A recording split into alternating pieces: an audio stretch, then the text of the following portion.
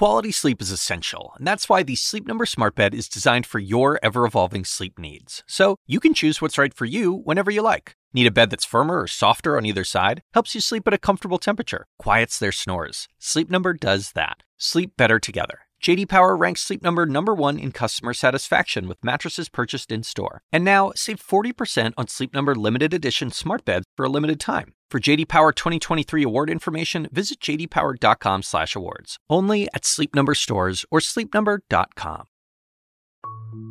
One of the main reasons why I wanted to really push ahead with this health journey is because I thought to myself, if my daddy had been healthier, would my daddy still be here? Would he have been able to protect himself more? CNN senior writer and my friend, Lisa Respers France, lost her father, Gary Respers Sr., this past February. Now, even before COVID, he did suffer from a lot of health issues: obesity, diabetes. He was a cancer survivor. Those pre-existing conditions put him at higher risk. It had a huge influence on me because I thought to myself, I've got to lose weight. I've got to lose weight because that's going to help me to not end up on a ventilator or potentially die. All of a sudden, I knew in my mind, and growing up all these years, I knew that obesity put me at risk. But with the pandemic, it put me at risk in a way that was so in my face every day that it scared me to death. Though I like to tell people it scared me to life. Scared me to life. I love that. You know, whether it's from contracting the coronavirus, losing loved ones unexpectedly, or just from the stress of social isolation, there's no question this pandemic has taken a humongous toll on our bodies, in ways big and small. For some of us, the pandemic has made us start thinking seriously about our physical health. We've become more aware that we rely on our bodies working as well as they can, and many of us have decided we'd like them to work even better. So today, we're going to look at the ways the pandemic has affected our relationship with fitness and body health, and how we might leverage this moment to redefine what health means to us. So grab your water bottle, lace up your shoes. It's time to start chasing life.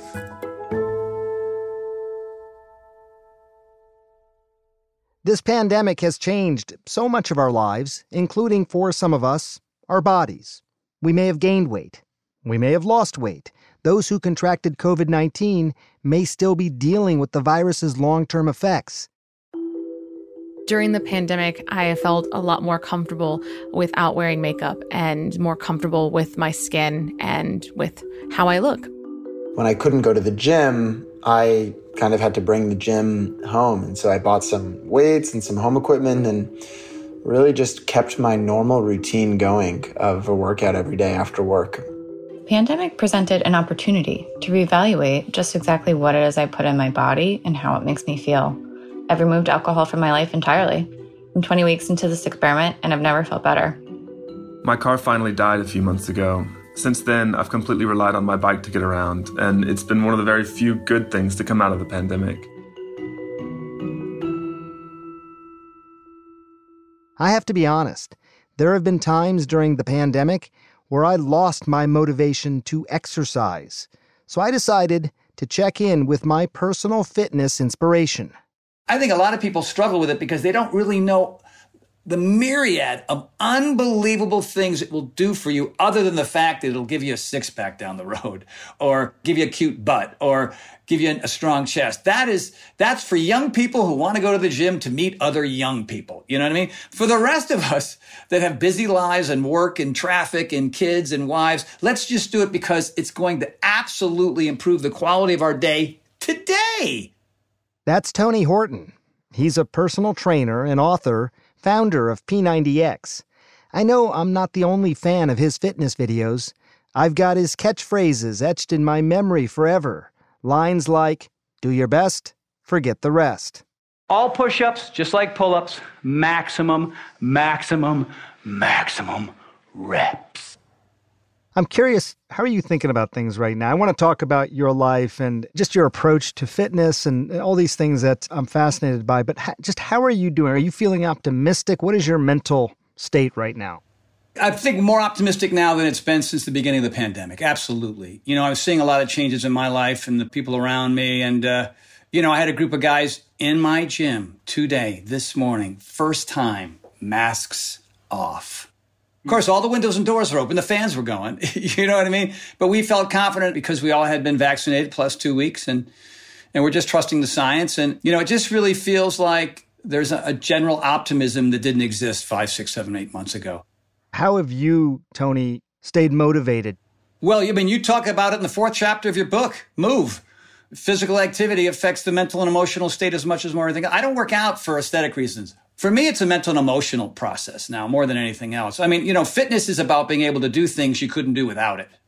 When you exercise, do you feel mentally better right away? I mean, you said this isn't for aesthetics. People talk about the fact that you're releasing these various hormones in the brain, the feel-good hormones, the dopamine, and the brain-derived neurotrophic factors. Someone who does this, lives in this world, do you feel that right away? It depends on the type of routine that I'm doing, and it also has to do with my enthusiasm about that workout prior to doing it. You know what I mean? But I do them because, you know, there's 2 kinds of love. There's the kind of love that you have for a particular sport that you enjoy or an physical activity that you enjoy. And there's the other kind of love is the positive outcome of you pushing the envelope, doing something that you don't love. I do cardio twice a week because I'm a skier. And as a 63-year-old, I want to tear down that mountain and I want to go. And that philosophy has worked pretty well. So as much as I don't enjoy, like my cardio routine now is 3 minutes on 4, 5, 6, 7, or 8 different cardio machines. Stationary bike, VersaClimber, heavy bag, treadmill, rowing machine, jump rope, you know what I mean, ski machine.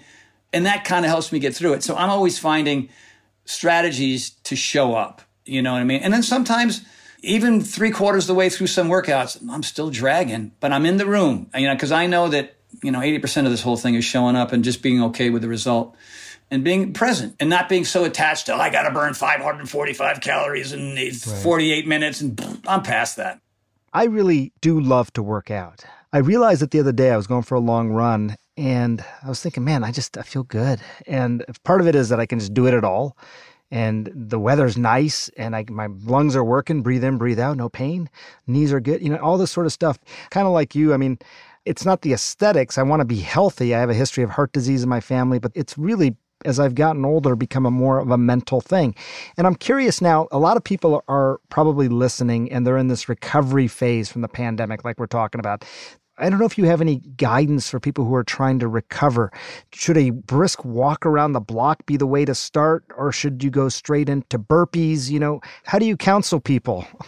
Well, you know, I mean, everybody's different. If you've got a 28-year-old ex-gymnast who's gained 8 pounds during the pandemic, we're gonna prescribe something different for that person than somebody who's ended up, you know, who's 55 and overwhelmed and super stressed out and their cortisol levels are through the roof and their adrenal glands are fried and they're smoking cigarettes. You know, the brisk walk is a brilliant way. So let's say we had to pick somebody, maybe they've gained some substantial weight and they really feel stagnant and they're stiff and they understand that maybe, you know, it's time to start doing something. Let's just go in there because it's going to improve our memory and our cognition and maybe our sex drive and your productivity, and the glass is going to feel half full as opposed to half empty. That's what exercise does. You know what I mean? Like, all right, here's the key, Sanjay, P90X2. I mean, 4 ball push-ups and levers and burpees. Let's go. No, man, go for a walk. More of our conversation and the challenges of healthy body image right after the break.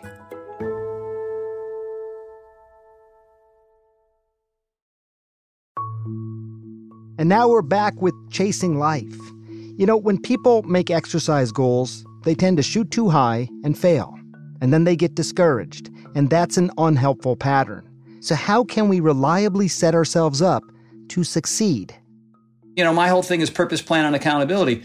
What is your reason why? Oh, there's a pandemic. Oh, I got a new reason why. You know, my purpose has shifted slightly as a result. And my plan is still in place. What I'm going to do, what time I'm going to do it, there it is. Not going to vary from that. Accountability is everything. I mean, you are the company you keep when it comes to this sort of thing. So if you don't have somebody in the house, your husband, your wife, your kids, or you know, go online and find some folks. I always talk about this when I do my live events. Who is in your tribe? You know, and if you got a bunch of naysayers and finger pointers and lazy folks, then it's time to clean house, man, because they're not going to be the ones that are going to motivate you. And then chances are this arduous, painstaking thing that you think exercise is won't be that anymore. It'll just be this kind of fun thing with some cool friends. But What do you do if that naysayer is yourself? I always like to remind people, or at least tell people for the first time, that you are enough. There is so much more to individuals besides just what we look like. Joy Cox studies weight stigma at Rutgers, New Jersey Medical School, and she's the co-founder of Jabby, a community wellness app. Instead of looking at how our bodies are being presented in society, if we reframe that to really think and say, you know, wow, my body brought me through a pandemic. My body kept me alive during a pandemic. My body has done a great job in allowing me to transition to living life, in essence, virtually.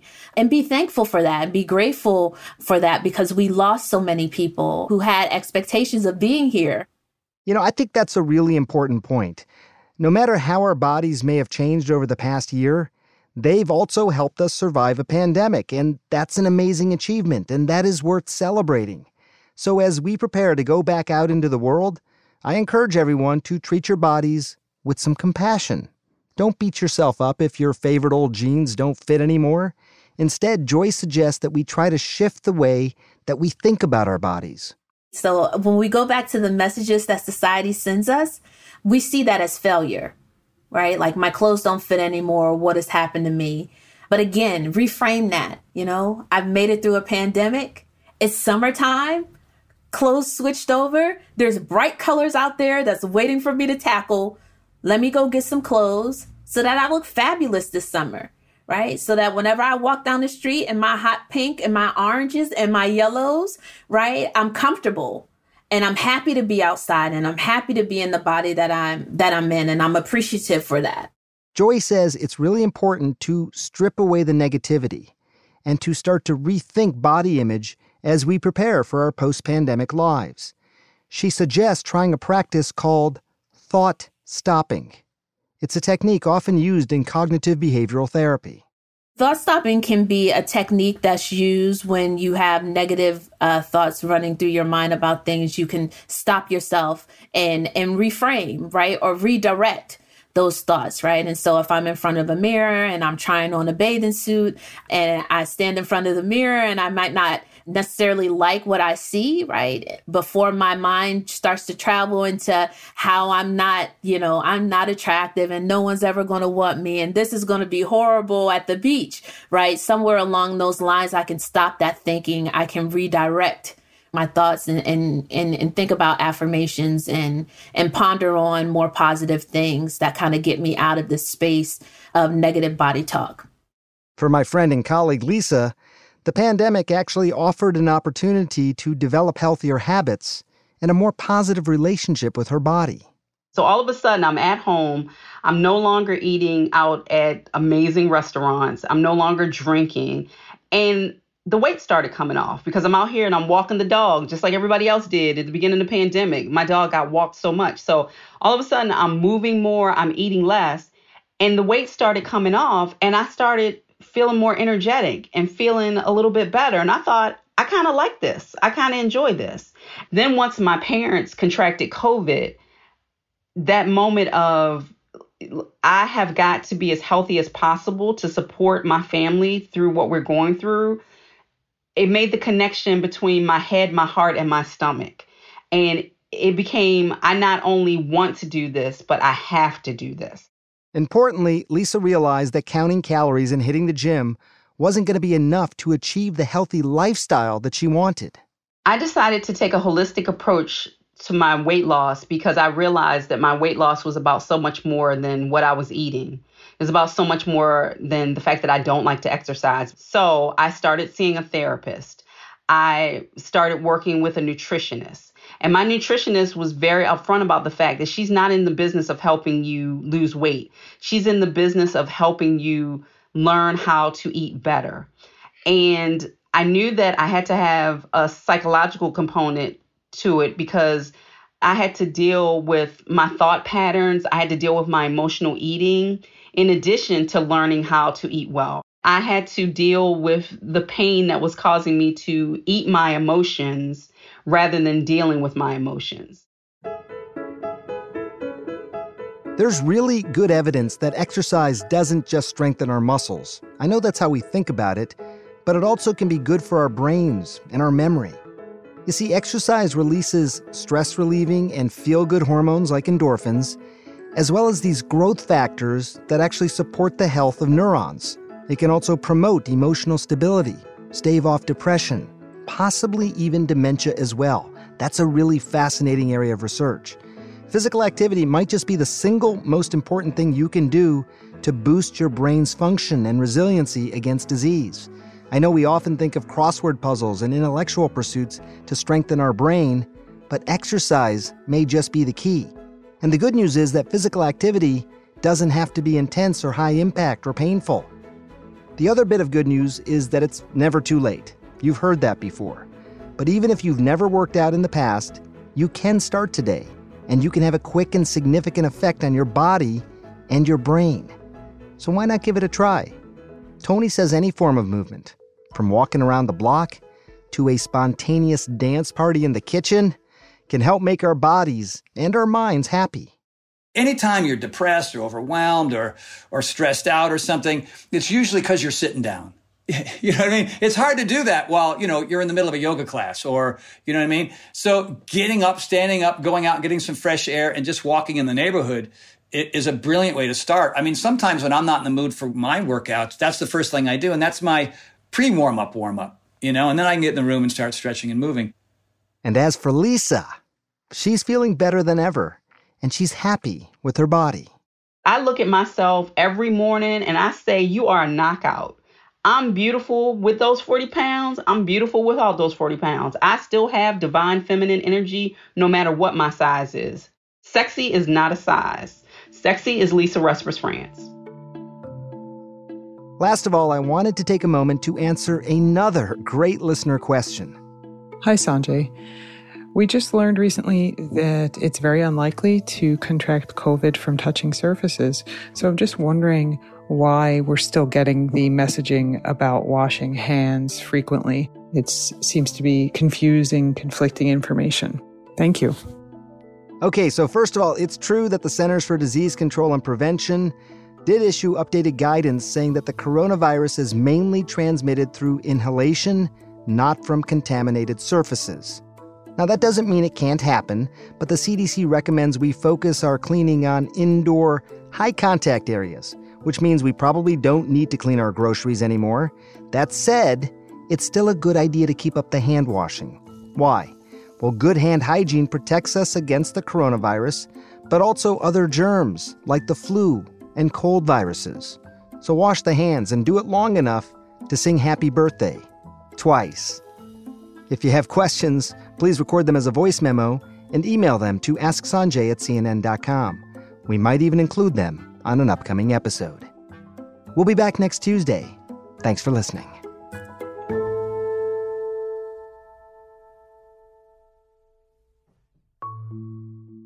Chasing Life is a production of CNN Audio. Megan Marcus is executive producer. Zoe Saunders is the senior producer. This episode was produced by Rachel Cohn, Jordan Goss-Perret, and Paige Sutherland. Our medical writer is Andrea Kane. Tommy Bazarian is our engineer. And a special thanks to Ben Tinker and Amanda Seeley of CNN Health, as well as Ashley Lusk, Courtney Coop, and Daniel Cantor from CNN Audio.